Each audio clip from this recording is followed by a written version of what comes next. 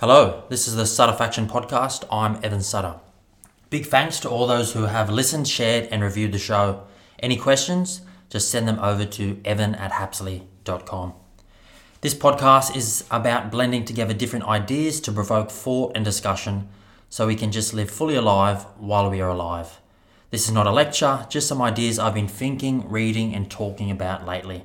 I don't pretend to know everything, instead I prefer to think I don't know much.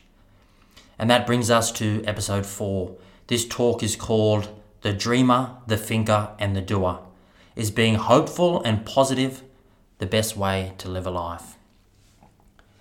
In creating the time and space to think more about what to write and talk about on Sutter Faction the last few weeks, I've been forced to look a little deeper.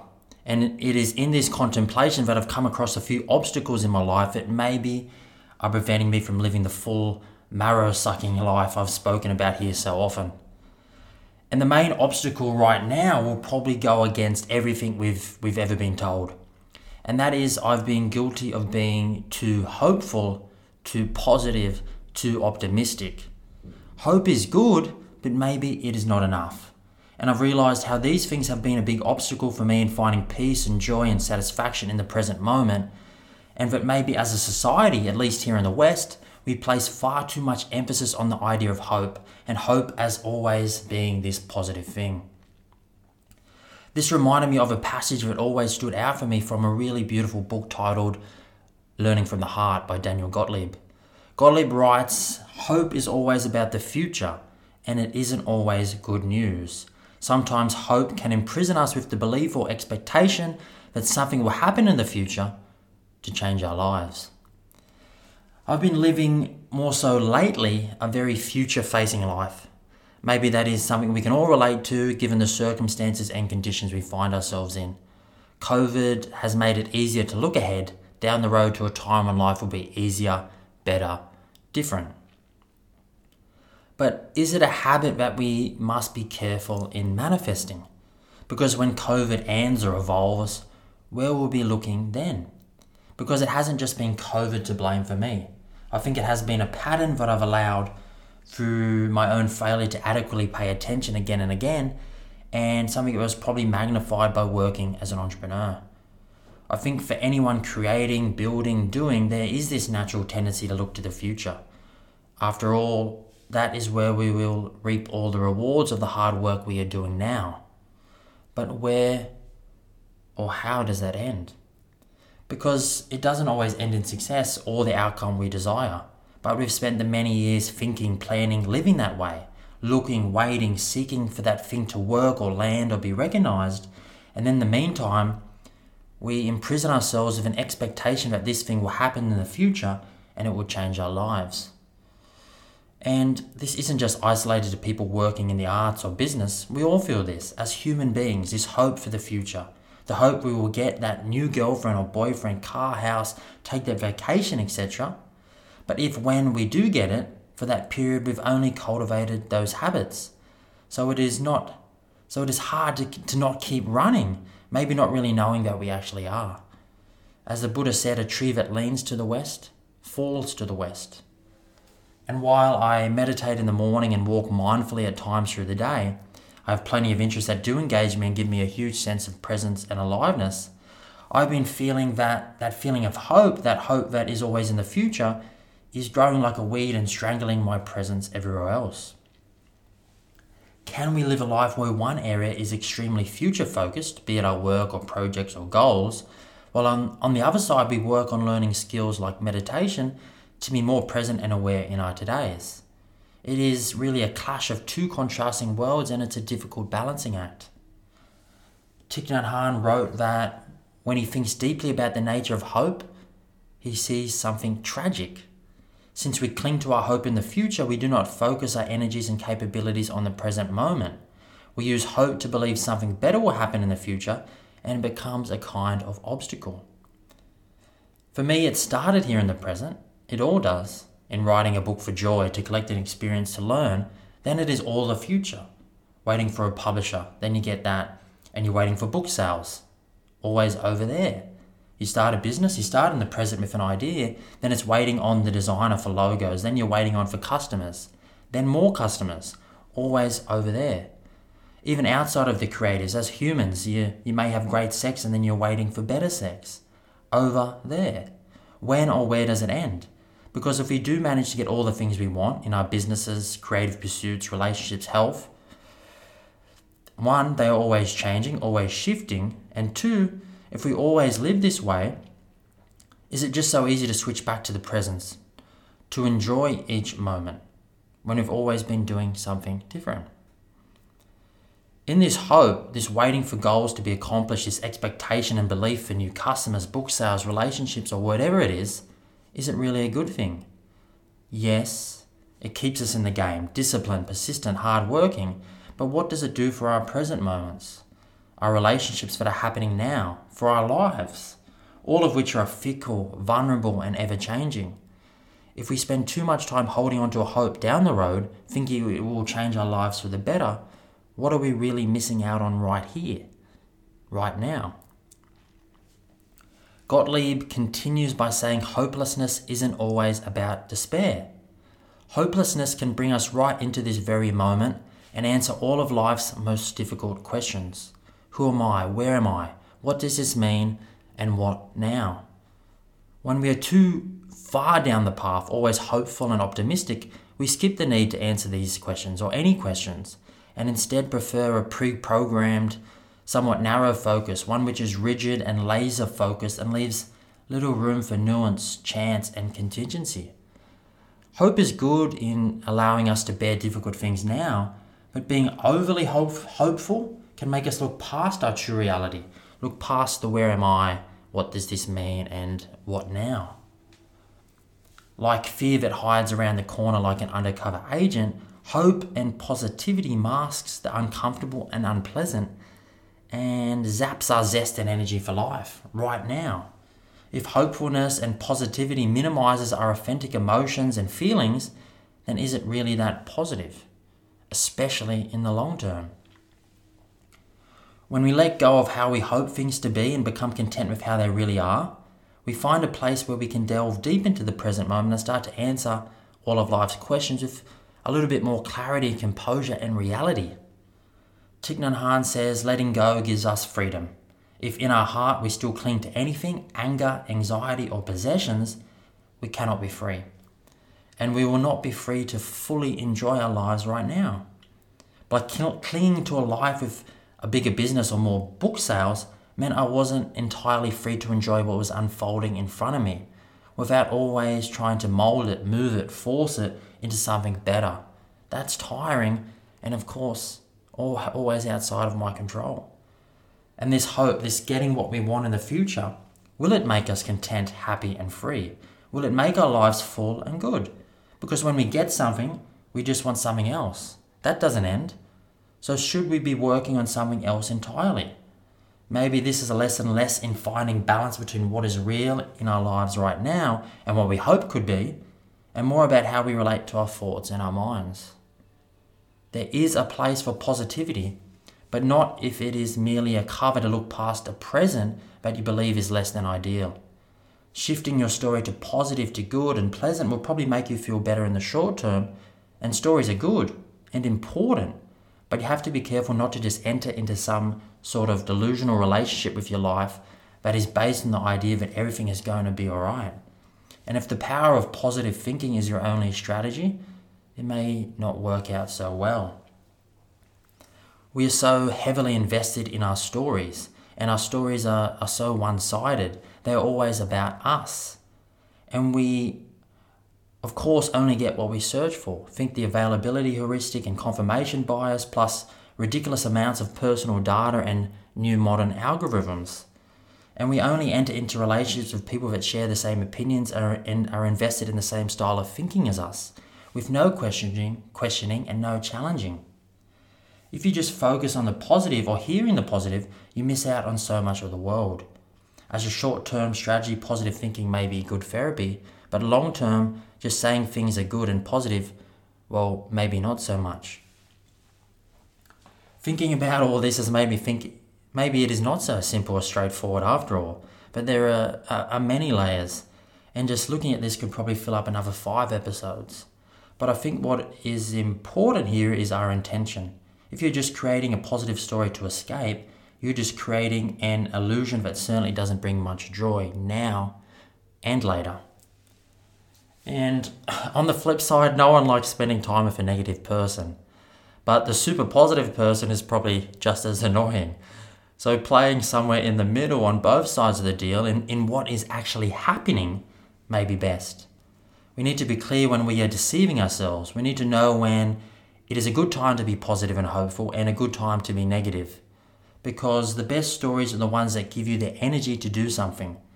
There is a limit to what we know, but we can create a story that allows us to act. And it is from these actions that we create a life.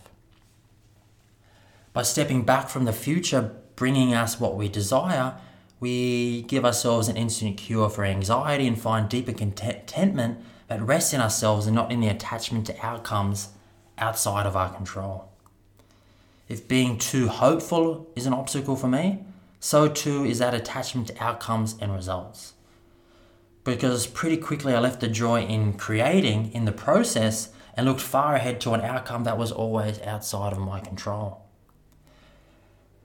Maybe we place too much focus on hope in the future because we also place too much focus on goals. We are a very goal-oriented society, and the self-help industry is only magnifying this. We know exactly where we want to get to and each step along the way, and that's practical, of course, but maybe not in remembering to actually enjoy the journey. The journey being your life, the uncertain, complex, and fragile one. I got lost in this fantasy land of trying to create cool things with precise outcomes in mind. When they didn't come how or when I wished them, I stayed positive and hopeful, making more sacrifices, holding tighter, working harder. But holding tighter, I found, just makes things smaller, limiting opportunities, when in fact, more opportunities is what we maybe want in business and in life. I would see this all the time living in San Francisco. People losing their health, friendships, and sanity to build big things.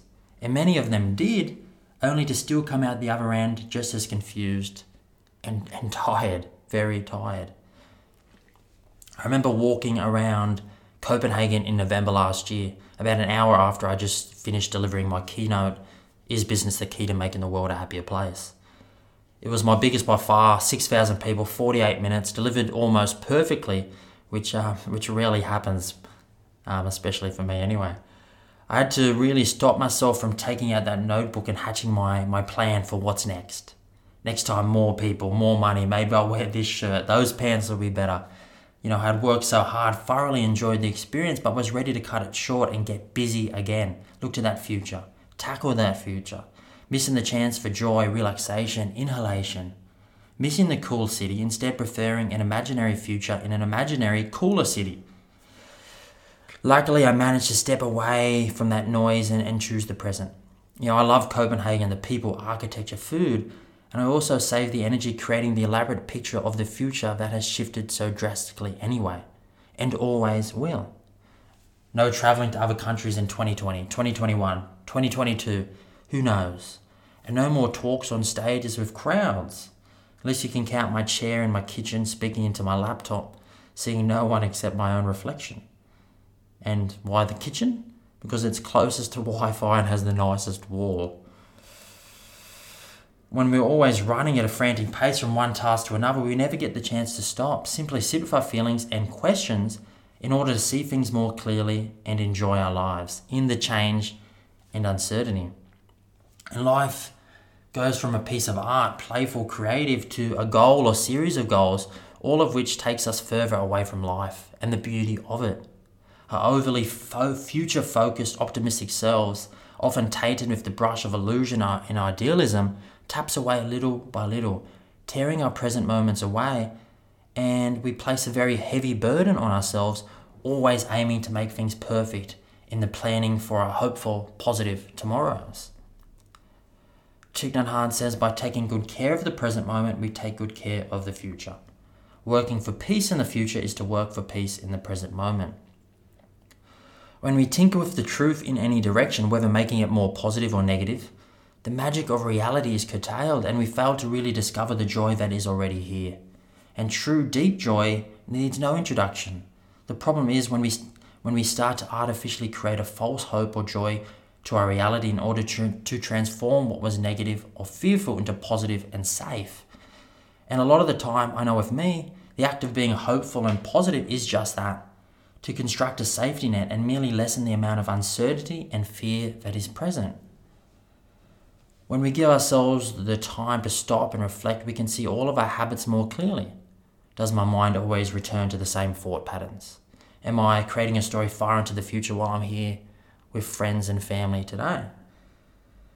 We need to remind ourselves that we've got more than enough right here and now. We need to be aware that life is impermanent and inconstant, and this moment will quickly end. Sitting stuck in some beautiful fantasy about the future will only cause more suffering. We sit around trying to control and predict an unpredictable future when you're surrounded by beauty each and every day. The Buddha said the secret of health for both mind and body is not to mourn the past, worry about the future, or anticipate troubles, but to live in the present moment wisely and earnestly. And I want to share an old Taoist story that illustrates this future-facing, hopeful, positive relationship somewhat perfectly. And here it is. There lived an old farmer who had worked on his fields for many, many years. One day his horse bolted away. His neighbours dropped in to commiserate him. "Oh, what awful luck," they said. To which the farmer replied, "We'll see." Next morning, to everyone's surprise, the horse returned, bringing with it 3 other wild horses. "How amazing is that?" they exclaimed in excitement. The old man replied, "We'll see." A day later, the farmer's son tried to mount one of the wild horses. He was thrown to the ground and broke his leg. Once more, the neighbours came by to express their sympathies for this stroke of bad luck. "We'll see," said the farmer politely. The next day, the village had some visitors, military officers who had come with the purpose of drafting young men into the army. They passed over the farmer's son thanks to his broken leg. The neighbours patted the farmer on his back. How lucky he was not to have his son join the army. "We'll see," was all the farmer said. This kind of not knowing might be more conducive to living a full, open life than knowing everything and labelling it as positive or negative. What is good could turn out bad and vice versa. We'll see.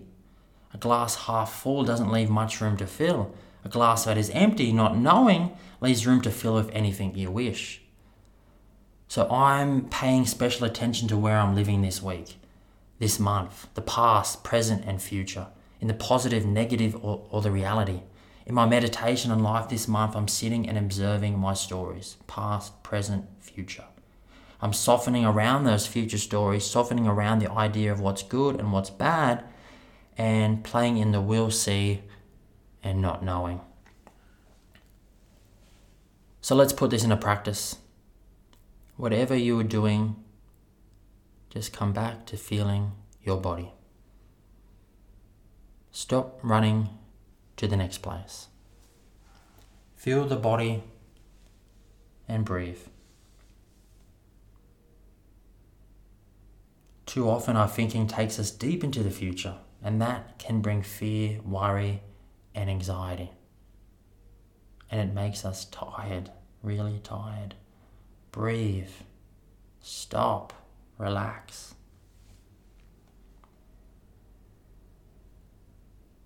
Stop for a few minutes at least.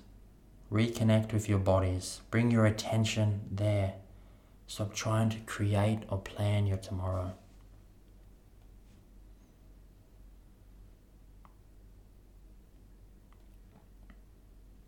Use feeling your body as an anchor to be more present, right here, in this moment.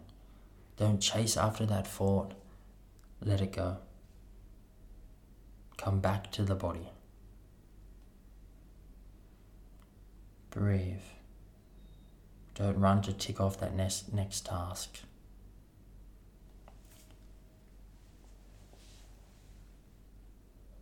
Feel the body while slowly bringing your awareness to the sounds happening around you. Feel. Don't miss a chance to refresh, refocus, relax right now, not tomorrow. Use the feeling of your body to stop, not the body moving, but your story that is further down the road. It is in this stopping we cultivate wonder, not that we will get more, but a wonder that we already have enough. Find joy in the not knowing. Find joy in not labeling the good, bad, pleasant, unpleasant. Just observe how you feel. Feel. Next time you're sitting around worrying about the future and what you need to do or be in your life, take a few deep breaths. Look around you and find 3 beautiful things in your line of vision. These 3 beautiful things won't be around forever. You won't be around forever. So just enjoy it while you can. I'm Evan Sutter. Subscribe to Sutterfaction, give it a rate and review, and tell your friends. You can find out more at evansutter.com. Enjoy.